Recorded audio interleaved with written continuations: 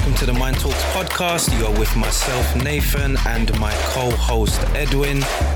Today is a bonus episode. Our special guest is a football and tennis enthusiast. This is really going to be a conversation, a discussion, no holds barred. And yeah, we'll just see where this conversation takes us. So, warm welcome to our guest, Rachel. How are you? I'm fine, thank you. Thanks for having me. How are you guys? It's not too bad. Doing well. Yeah, absolutely. Yeah, it's good. It's good. I think just happy. Things are improving, in the world, and things are beginning to open up. So yeah, it's just good to return to the gym and kind of get into some form of a routine. So yeah, I'm definitely happy about that. Yeah. So let's start off with Naomi Osaka. Yeah. So we're going to go straight into it. So it started off, I guess the timeline was that Naomi was saying that she didn't want to do any press conferences citing mental health. Then the authorities behind Roland Garros decided that was unacceptable, and therefore they threatened that she could get expelled. Then Naomi decided to withdraw from, the French Open. There's been a lot of thoughts and comments about it. So I guess our special guest, Rachel, what is your take on the withdrawal of Naomi? Well, the thing for me, it's very difficult in the sense of if I put myself in her shoes, as we all know, that the media can be quite callous in their stance on things. And I suppose as a tennis fan and someone who watches that, I don't actually get to see, I suppose, the intensity of how people train and what your mindset needs to be like. And I feel like, we see her on the court, expect her to carry out a certain performance, but ultimately she'd obviously must be challenged, going through a lot of challenges mentally for her to be affected.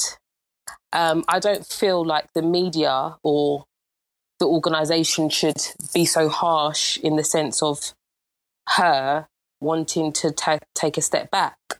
I feel that your mental health is important, and for them to actually put so much pressure on her, I just felt was unfair. It's totally unfair.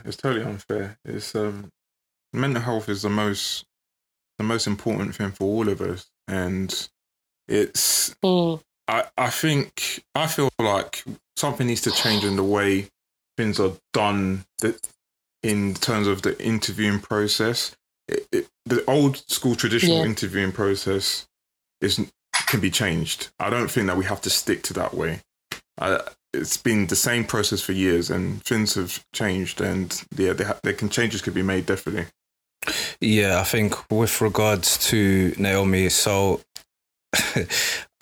I mean, I don't really want to be too controversial, but I just find it really funny because you'll get people in the media that say that, she's a millionaire, she's a professional, she's a role model, so she's being compensated, so therefore she should be able to handle the burden. But I just think that is just complete rubbish, because if we really just unpack all of this, it's just a human. We're dealing with a human being, and really we're forgetting about, just the humane level of things. So if she is finding it a bit difficult and, she does need a little bit of a reset, then surely they should have been a little bit more accommodating. So I was a little bit perplexed as to the response to it. I am happy that she is getting a lot of support, but I think the opposition, I find it just a little bit surprising. And the use of the fact that she is being so well compensated, I just don't know I don't feel that is justified, that she should be able to just go out there knowing she's not feeling herself. Yeah. And also as well, I mean, you can imagine she's not feeling herself, so she's not going to be on her best form. And at the end of the day, what is the point of you training all this time if you know fully well that you're not wholeheartedly mentally ready for this? Why do it? Why take that risk? And you're causing more harm to yourself. 100%. It's a topic that'll be discussed about a lot. And yeah, I think when it comes to mental health with sports stars and just people in general who are famous, people who don't understand it just assume that if they're making a lot of money, that everything is okay. And it's not just that. It's a lot more complex than that. So it comes when you hear the people talk like that, saying, "Oh, because they're making a lot of money." It comes from a place where they haven't actually analysed it properly to understand that anyone can deal with from mental health issues.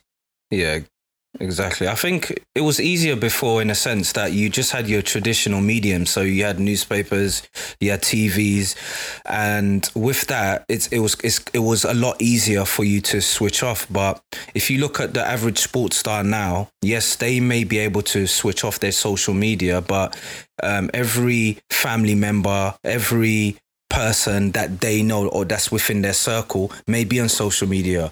And if, for example, let's not bring names. Let's just say, I don't know, a sports star was being ridiculed for a performance. What about if that sports star's, I don't know, friend or sister saw it, and then they're actually, relaying back that information to that sports star, and over a period of time, that is going to take its toll. I do find it a little bit.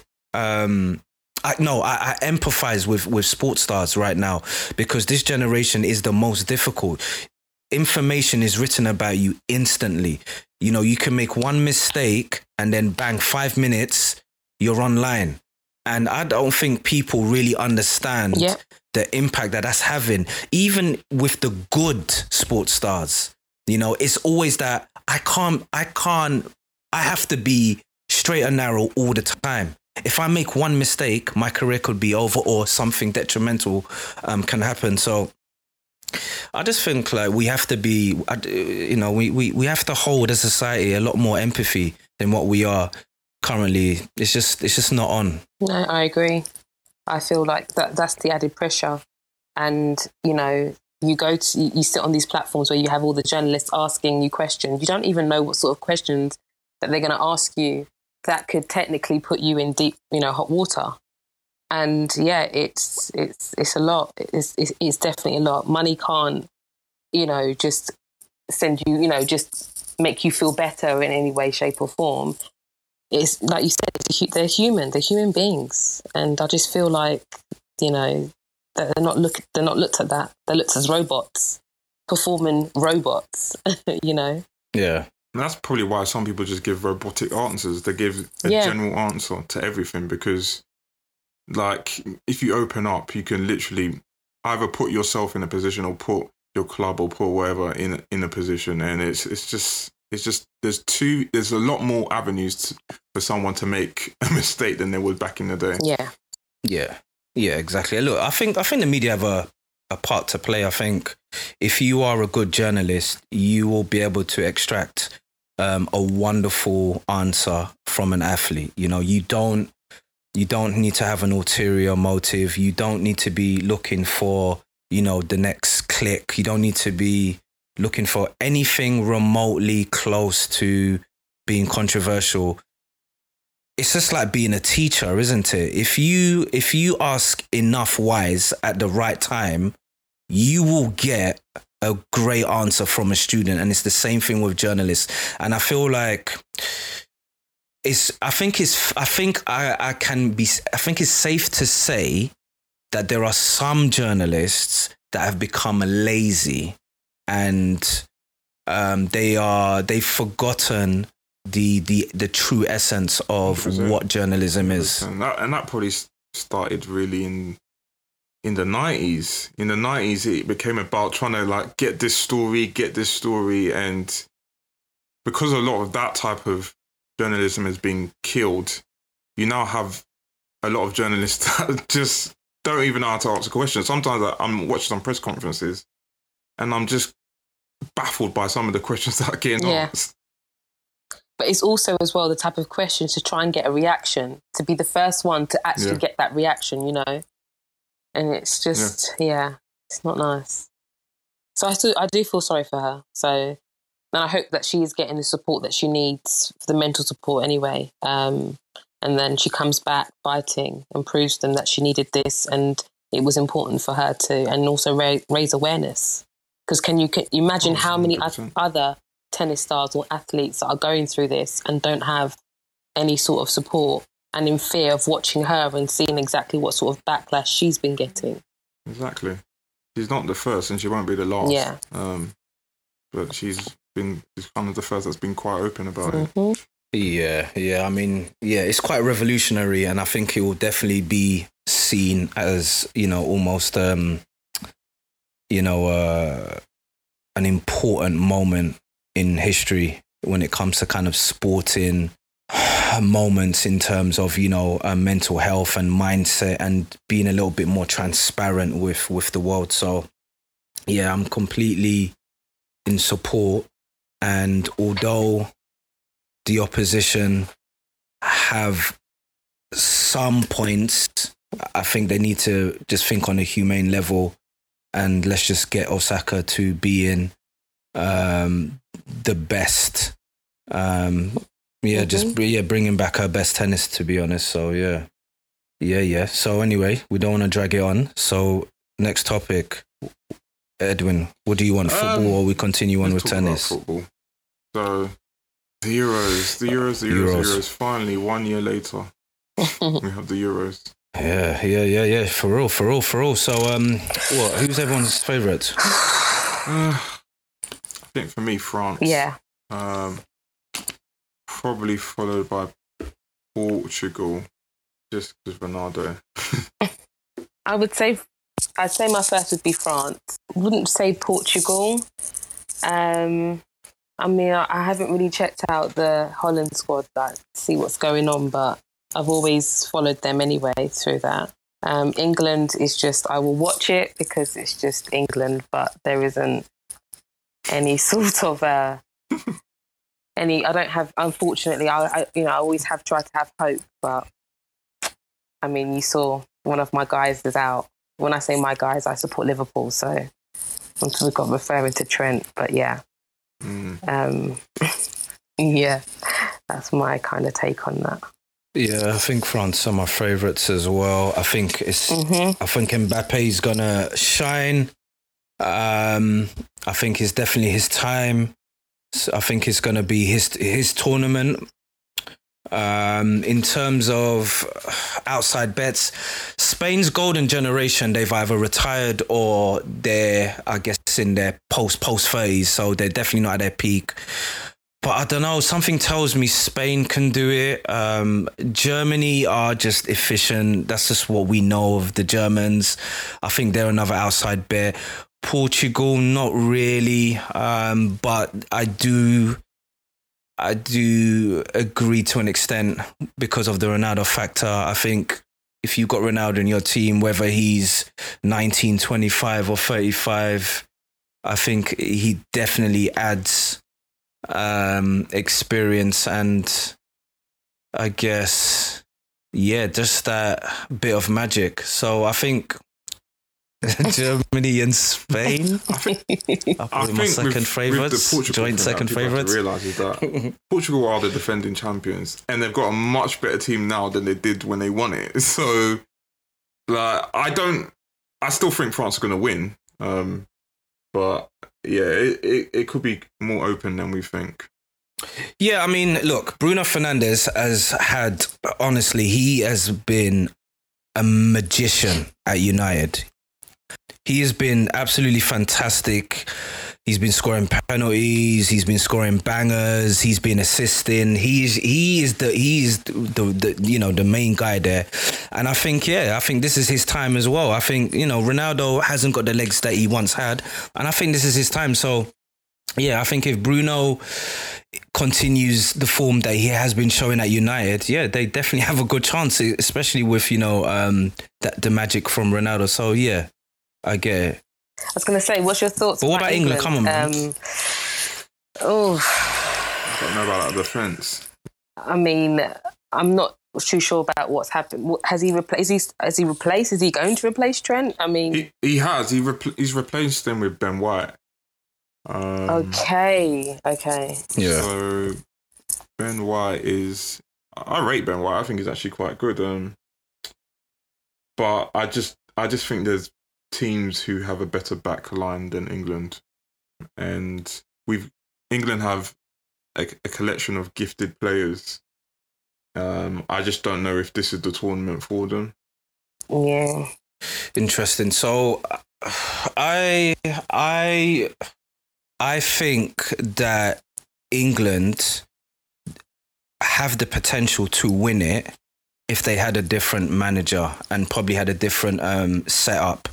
I think Southgate is a good manager and I wouldn't take anything away from him. But for me, I'm looking at the fluidity of Kane, Sterling, Sancho, Grealish, and I just haven't seen it. I haven't seen how he has, or their whole setup have got them working and being fluid. And that's why I think that they are not going to win it. And that's why I think if they maybe had somebody who was a little bit more creative in getting those players to play a little bit better together and be a little bit more fluid, then I think they would have an excellent chance. I think England, because they're not so great at the back, they would potentially have to adopt the 1970 Brazil style or even 2002 just all out attack, because they have got so many goals in them. You've got Kane, absolute prolific scorer, and then you got Grealish, who Edwin just absolutely loves. You got Sancho, who's my type of player, and Sterling. And I don't care about Sterling. I don't care about Sterling's put off, off season. Sterling is still, a quality player. No, 100%. Yeah, I agree. 100%. Yeah, they've got some quality play, and I get your point where you say about Southgate. I think he's done a lot in terms of the social side and how the players treat each other. I think he's done a lot in terms of that helping, because I think that was from hearing stories from the past, the relationship between players from the so-called Big Six, or I should say Man United, Liverpool mainly,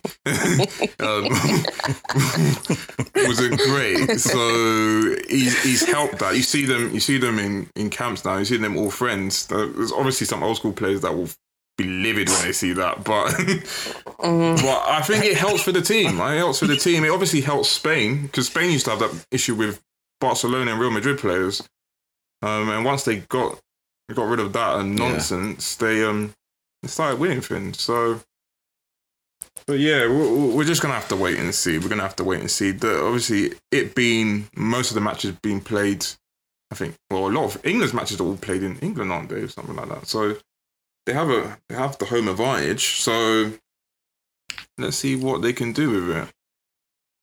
For sure. Wales, where do you think realistically? Where do you think Wales can? What round do you think they can reach? God, that's an interesting one. Isn't it? It's not been on my radar to even think that they would.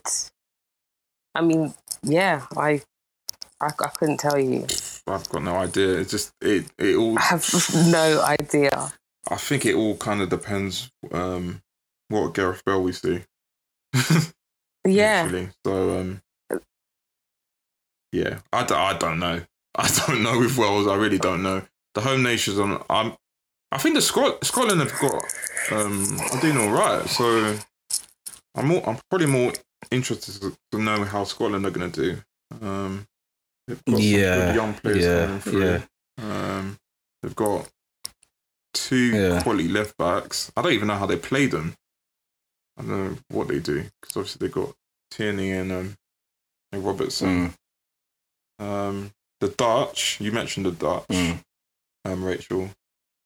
I don't know about them because since they changed manager, they've been a disaster. So I don't know. They're not. Have you seen them in their friendlies? Have you seen any of their friendlies? Yeah, they drew the other day, didn't they? Who did they draw with again? They drew the other day, but they're not as good as they were when they had Koeman as their manager. They're definitely aren't. So I'm not sure about them. Well, I'll be definitely watching to see.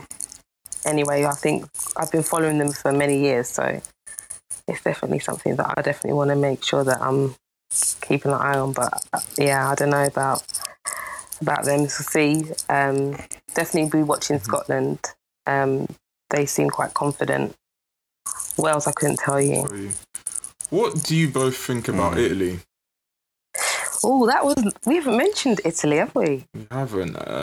No, I don't. I think Italy. I think because I grew up watching Italian football. Like what I loved about Italy is that they all just shut up shop, but they can't do that anymore. And I know everyone talks about the game has changed, and yeah, it has. But I think Italy, because of that, they kind of lost. You know, the essence. Their essence, you know, they were very, very robust, you know, very good defensively, and they still are, but they're just not as strong as they were, you know, in the 80s and 90s and the early noughties. So mindset, it might win you a game or two, but a tournament is a lot more harder now because most teams want to play on the front foot. Fans want to see attacking football. No one wants to see defensive football. So it's kind of like left them in a position where they've had to regroup and start again because the old school way is not the way forward. So you mentioned about obviously the attacking side of things, right? Yeah. So then go back to Southgate now, right? Is that maybe what his mindset was? To be focusing on the attack? I don't know because he always likes to play two defensive midfielders, so I don't know what he's trying to do. I don't know. And the last time I saw England play really, really, really well is when they beat Spain in Spain. Yeah.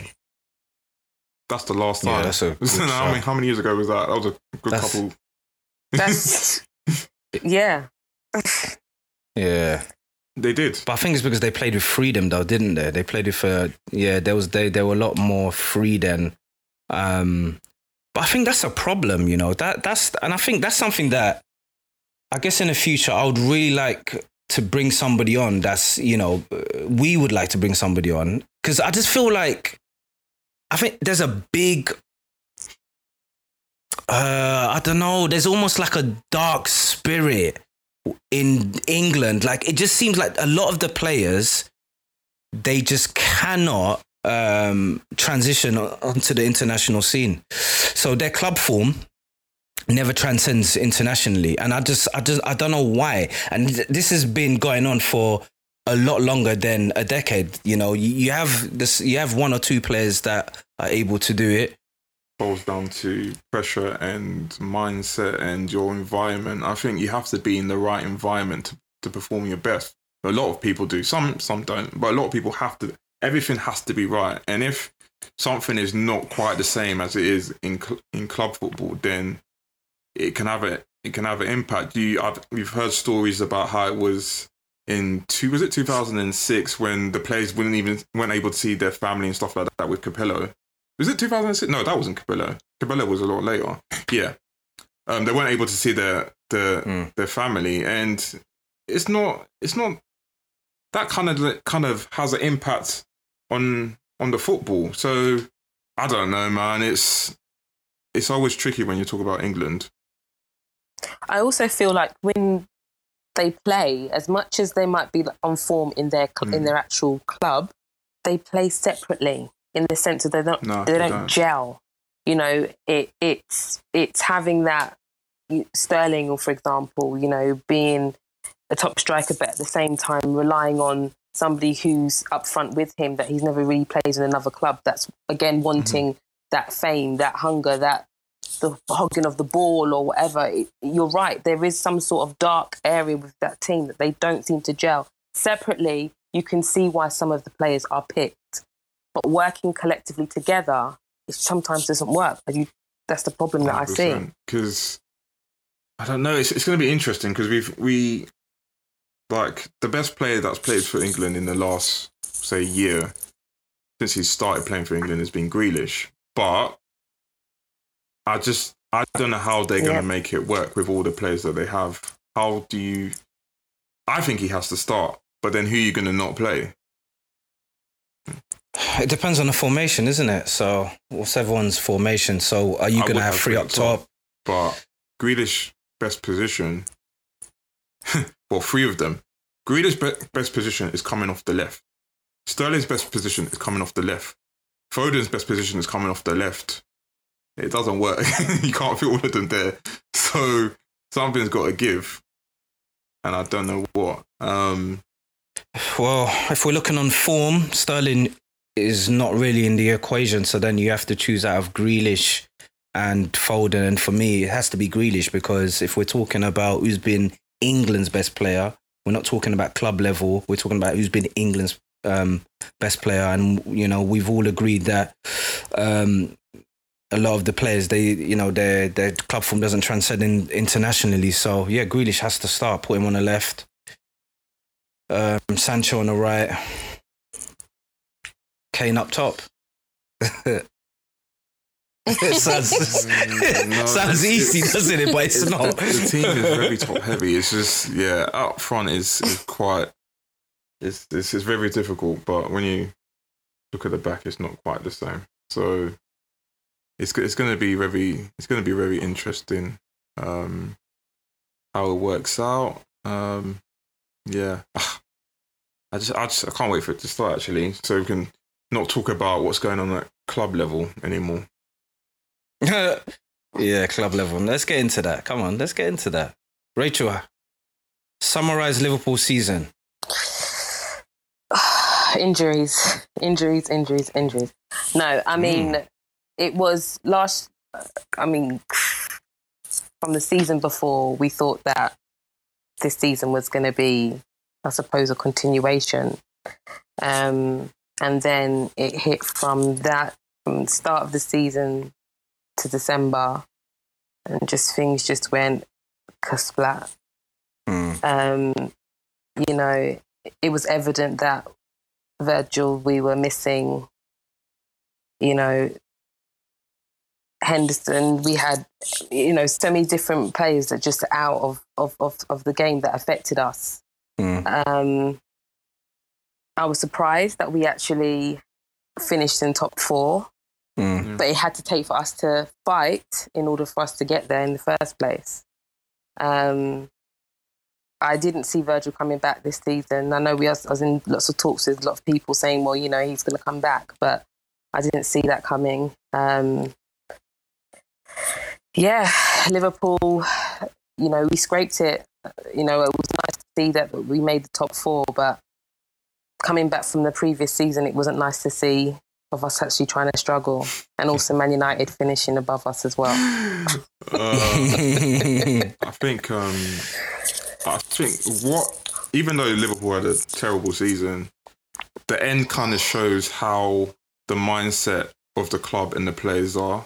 The fact they managed to rescue the season at the end and never give up. I rate that, because you look at the club that we support and it wasn't quite the same. Oh. Yeah. Spurs, both of you. Yeah. Oh, okay. So I think Liverpool and Spurs, our downfall started at the same time, but then you managed to rescue your season and we just carried on that downward spiral of descent.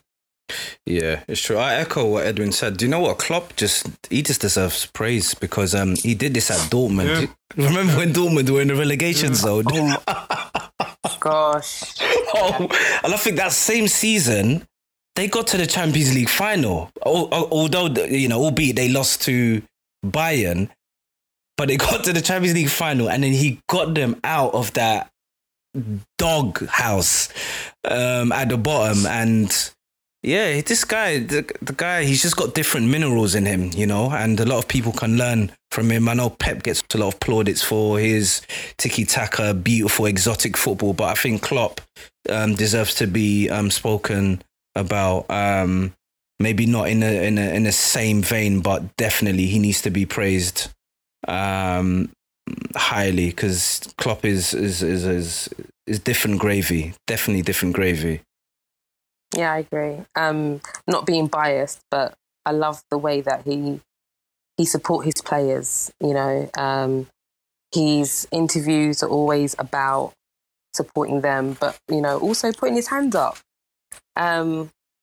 I've often seen Mourinho doing very different things.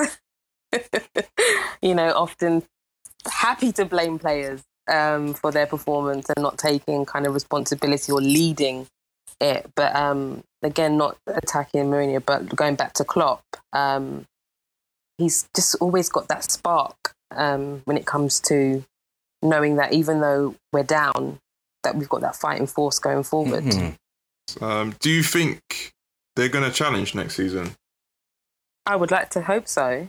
I mean, you know, we've bought player, we're looking at some others as well to try and enforce our team and stuff. So I feel like Klopp isn't going to let us sit back, especially knowing fully well what we've had to do this season. And on the back of the previous season, he's going to want us to get up there and start off, you know, fighting the start anyway. So yeah, I do believe that they're going to do well. What about Spurs? I don't What's know. your thoughts? I honestly don't Kane know that club. leaving, In fact, all I of just that. want to not think about them this summer. I was even saying to Nathan that we're in a Spurs group. That group's on mute because I don't need to hear anything about Spurs right now. It's just, it ruins your day. I don't know. I don't know where we're coming next season. I think in terms of the top four, I think Liverpool, Chelsea and Man City will run away, and whoever comes fourth, I don't know, probably United. But I think the best thing that happened to us was when Conte decided not to come to us. And I think it was a big wake-up call for a lot of Spurs fans, because I still think a lot of Spurs fans still had this hope and almost living in our and I say almost living in a bubble because I don't think some Spurs fans know just how deep-rooted the problem is. We've got a lot of players who need to be moved on. In excess of 10 players that need to be moved on. We have one of the most prolific English strikers of all time, who is 28 years old and hasn't won anything. He has not been utilised, and now he wants to leave. So Kane is underused.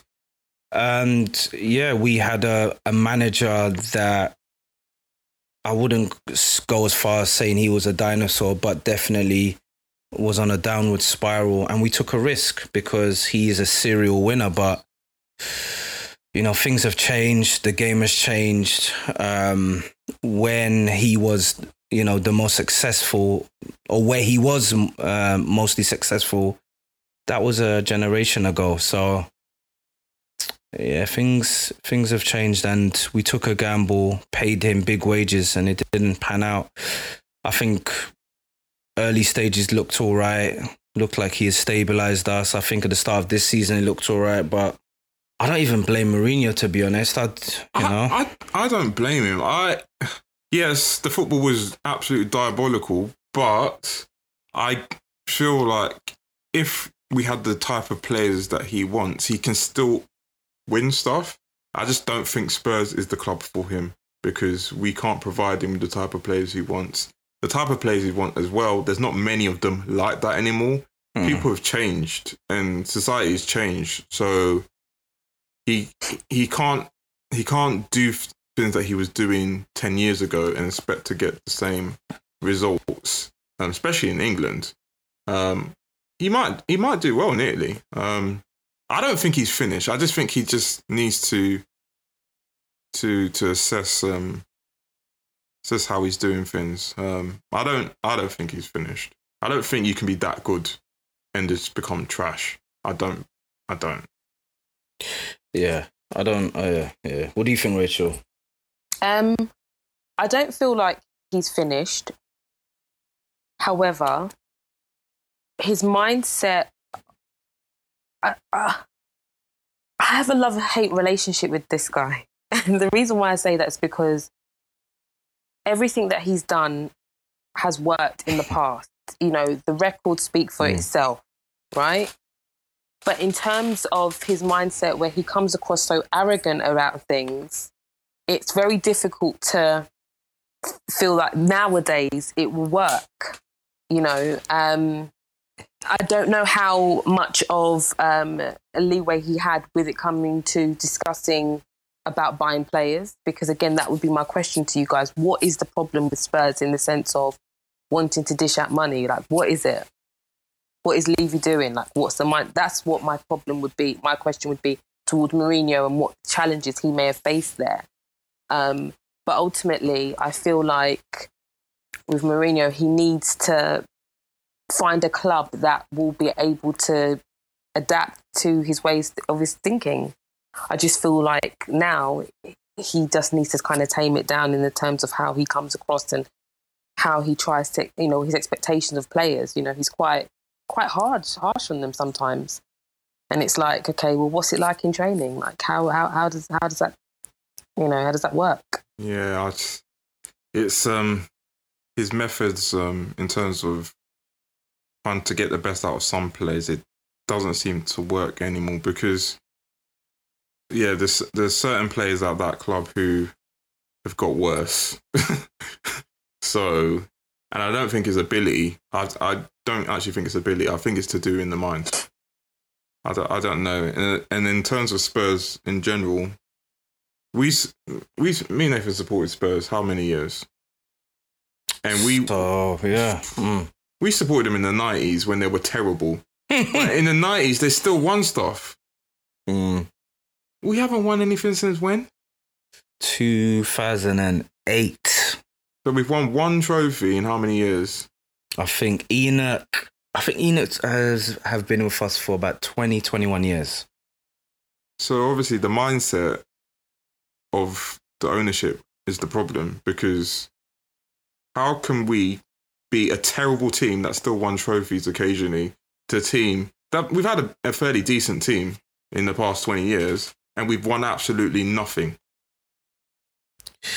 I think this is where a lot of Spurs fans are divided, because if we go back to the 90s, we go back to the early noughties, we were terrible, and we don't need to mention certain players because I don't think that's fair.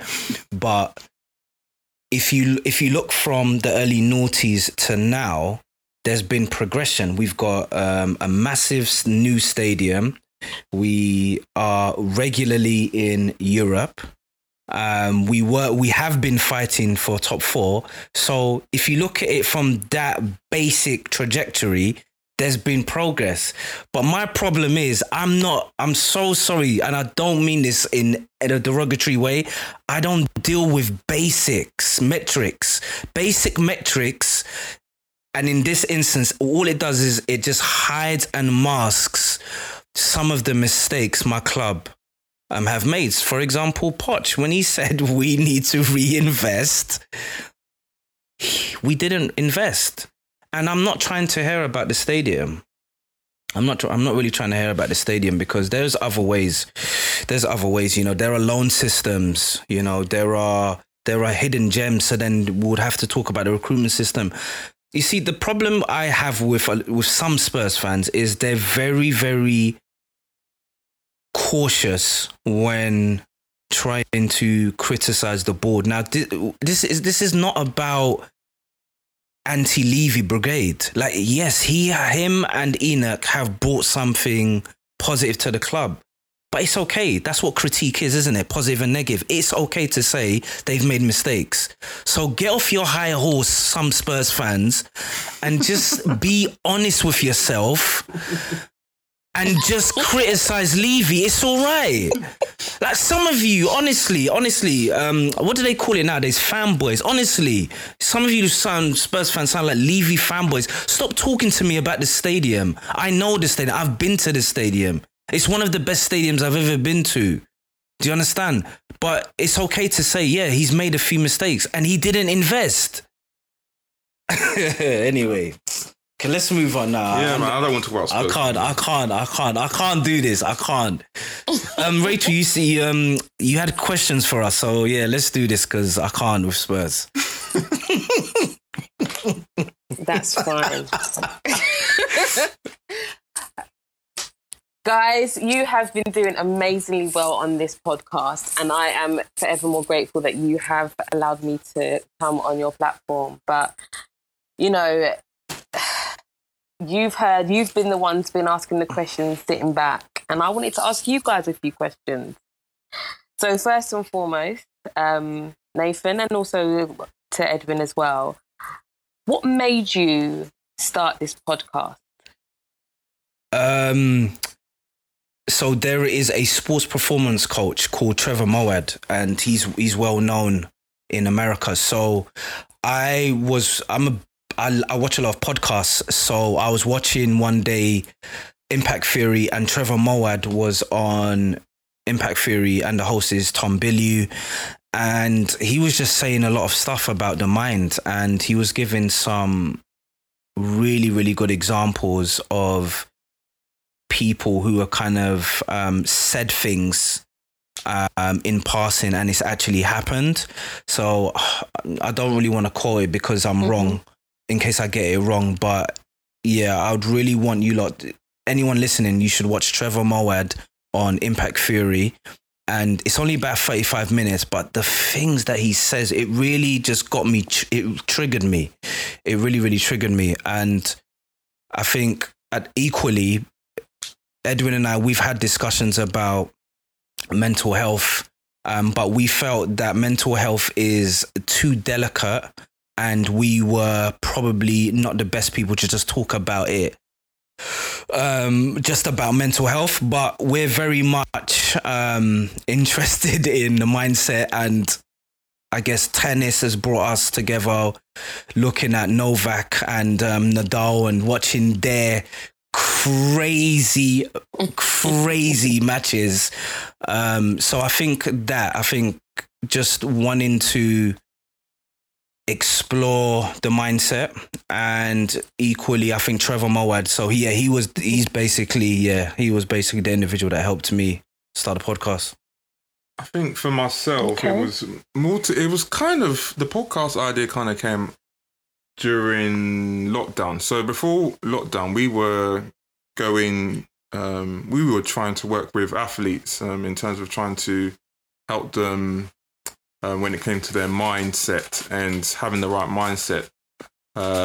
I spoke to Nathan about this because from like my background from when I was younger in athletics, I felt that if there was something that I could go back and change, it was my mindset.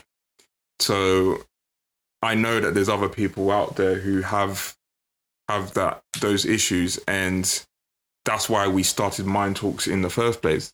And then obviously lockdown came, and then we couldn't get out there. So I thought, why don't we start a podcast? Why don't we try and get people who have their stories, because we're not the only ones that have stories, that can tell their stories to help others who may be going through the same stuff. So it could be anyone from any level, anyone.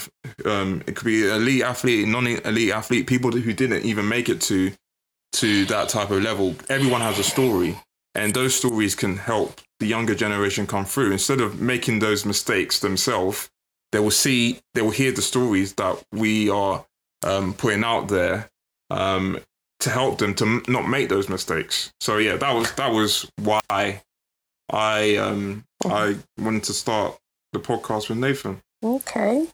Well, it's doing so well. I mean, I listened to it, and I feel like it's opened my mind to a lot of things, you know, of the pressure that everyone has experienced in the different fields that they are in. So another question to you guys would be, if you could be an athlete or of any sort of sports person, what would you do? It would probably be tennis. I think tennis is something that I wish I played when I was younger. I really, really wish, because I think I would have been good. I honestly think I would have been good. But unfortunately, I didn't get that chance. And I didn't play tennis until I was in my 20s. So, for me, it would probably be tennis. So, yeah, everyone knows I love football and I love athletics. But yeah, it would be tennis. Tennis is the sport that if the person I support loses, it can ruin my day. Probably more than football. It can ruin my day. So yeah, for me, it'd definitely be tennis. Mine's controversial. Controversial for me internally because I know about the damage that it does in the long term. But it would probably be boxing. The reason why it'd be boxing is because I had a lot of anger when I was younger, and I feel like boxing would have been a really good avenue to kind of channel my anger, but also just help me become a little bit more disciplined. And I really, really, really love boxing. I got into it very late. I got into it 2007. I remember I was over in America, and that was when Floyd was fighting Ricky Hatton. And obviously, I was looking forward to just watching Ricky Hatton, the British guy, beat Floyd. And I just saw Floyd it was just a genius. It was a genius in play. And the first 4 or 5 rounds, Ricky, if it wasn't, listen, let's be honest. Anyone, you lot need to rewatch that match here. I'm a massive Floyd fan, but Cortez, the ref, oh my goodness, he was helping Floyd so much. Every time Ricky was just trying to, open up on the inside, straight away Cortez will come in, break it up, and I feel like that really kind of marred one of Floyd's greatness, because I feel like maybe that's a bit much of a statement. I think that marred an element of Floyd's greatness, because I think Floyd, regardless, would have won. And I feel like Cortez stopped Floyd from showing just how great he is, because Ricky Hatton was putting so much pressure on him, but Cortez stopped that. So, yeah. And if I was to be any sports star, it would be Floyd, because he's just great. And the best thing that I hear about Floyd is Floyd will go to a club and he won't drink, he won't do nothing, and then he'll go jogging with his team. That is just the best. Straight after being in the club, he will go jogging with his team after. I mean, the guy's just great, man. It's dedication. Dedication. It is. So what was your thoughts about last weekend then? With his boxing? I mean, yeah, I think it's dangerous. I think we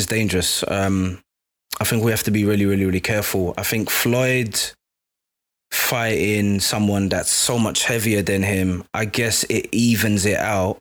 But I think if we're looking at, he was, I can't remember what Logan Paul was. I think he was at cruiserweight level. So that would be him, equating him to fighting, saying like a Lawrence Okolie. Anyone that knows Lawrence Okolie, if Lawrence Okolie is one of the hardest hitters in the cruiserweight. If Lawrence Okolie hit Logan Paul's going to have brain damage. Or if not brain damage, he will be severely, severely hurt, because he's not used to that. He's not used to that intense training. He hasn't got his body used to getting hit like that. So I think it's very dangerous, and we have to be very careful who we put people in the ring with each other. I think YouTube stars, if they want to do it and make money, yeah, but I think if we're trying to do like crossovers like that, now you have to be careful, man. I think though, with the crossovers, if there's anyone that you're going to want to do it with, is Floyd, because I feel like Floyd won't knock them out. Floyd will just do what he's got to do, get his money and go home. Like he knows how dangerous it is. So yeah. Floyd didn't even try to knock him out. Floyd was just like, just leave this boy, let him make his money and I'll go home. If that was Tyson, that'll be another thing. So, I think Floyd is the best person if you're going to have those exhibitions. I think the whole exhibition thing is a bit stupid, but you know what? YouTubers, they want to make their money. So, like, kudos to them. But it is dangerous. And yeah, you have to be very careful who it's with. Okay. So again, going back to asking you guys questions, out of all the episodes that you guys have covered so far, what would you say has been your most inspirational one to the message that you guys are trying to deliver on this podcast? Yeah, LaShawn's one was magical, man. LaShawn's one was deep. She had so many quotes that people really should go back and listen to. And I think she's just got the full package. You know, she's got that voice, that very soothing voice. She's very articulate. She's very intelligent. Her one was, I think people will probably get the most from that. But for me personally, I'll tell you one thing. Maybe I won't be able to say one person, but one thing that really stood out for me was Tiffany McReynolds. Shout out to Tiffany. Tiffany said that one of the core ingredients is having like short-term memory. So just being able to forget things. Yeah. So if you make a mistake, just forget about it. If you do well, okay, good. Praise yourself. Forget about it. That for me stood out. That really, really stood out because one thing that someone else, a future guest, we've already recorded, but a future guest, he said the same thing. He said something similar, but then I think he went a bit further. So this future guest said that you're going to be losing more times than you're going to be winning. And you need to be able to get over that. And I think that's what Tiffany started off. I think that was the start. And that's why it stood out so much for me, because you ain't always going to be winning. And just being able to say, do you know what? I didn't perform today. Do you know what? I got beat by the better person today. Do you know what? We lost to a better team. Get over it. Tomorrow's a new day.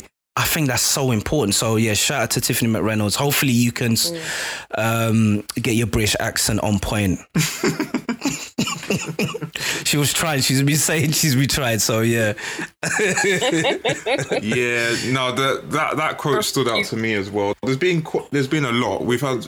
I think all the guests we've had on have been a benefit to our listeners, and yeah, they've all had their pluses. There's things that they've brought. Ivy Watts episode was great. That was a great episode. Her story, and yeah, I think it's quite inspirational. So yeah, there's been loads, and like Nathan said, there's few to come out as well, which have been quite inspirational as well. And it kind of shows you that everyone is going through different things, and everyone has different stories.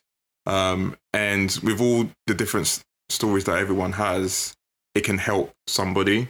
The variety. So I think that's what I've loved about it, is that not everyone has had the same answer to the questions that we've had. They've all had different answers and different stories and ups and downs. And yeah, I just hope that by what we're doing, it actually will help people in preparation for, not even just in sport, but some of the stuff that we hear can help in life in general. Yeah. I agree with that. Definitely.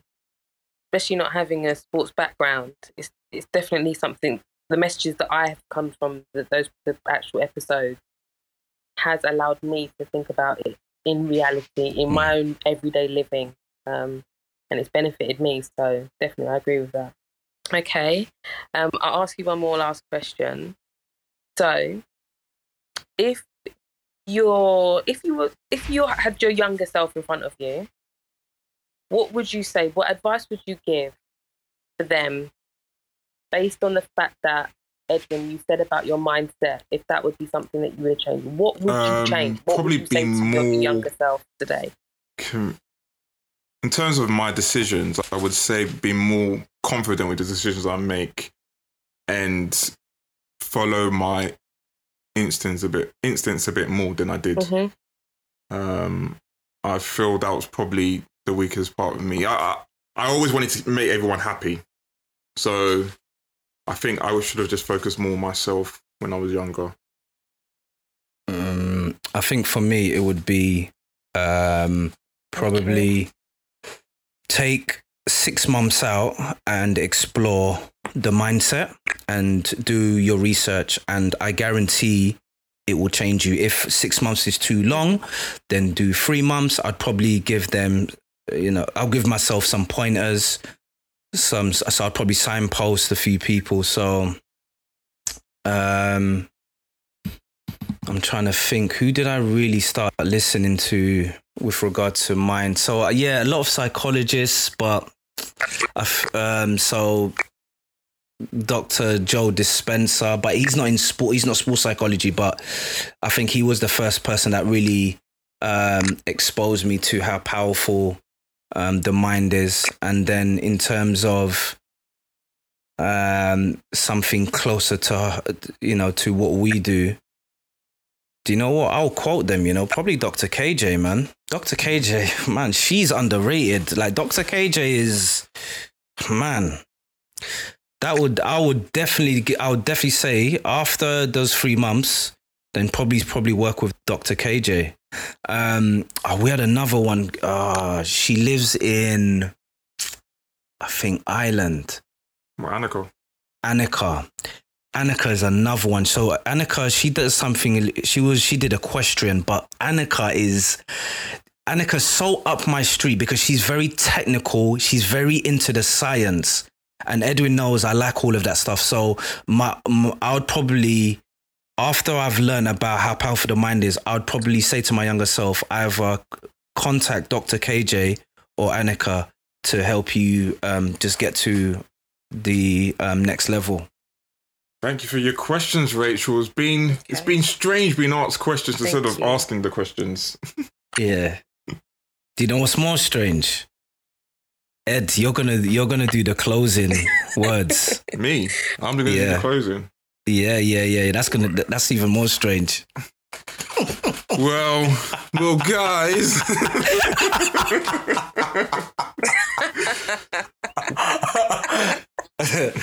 Well, guys, I wasn't prepared for this, but thank you again for listening to our podcast.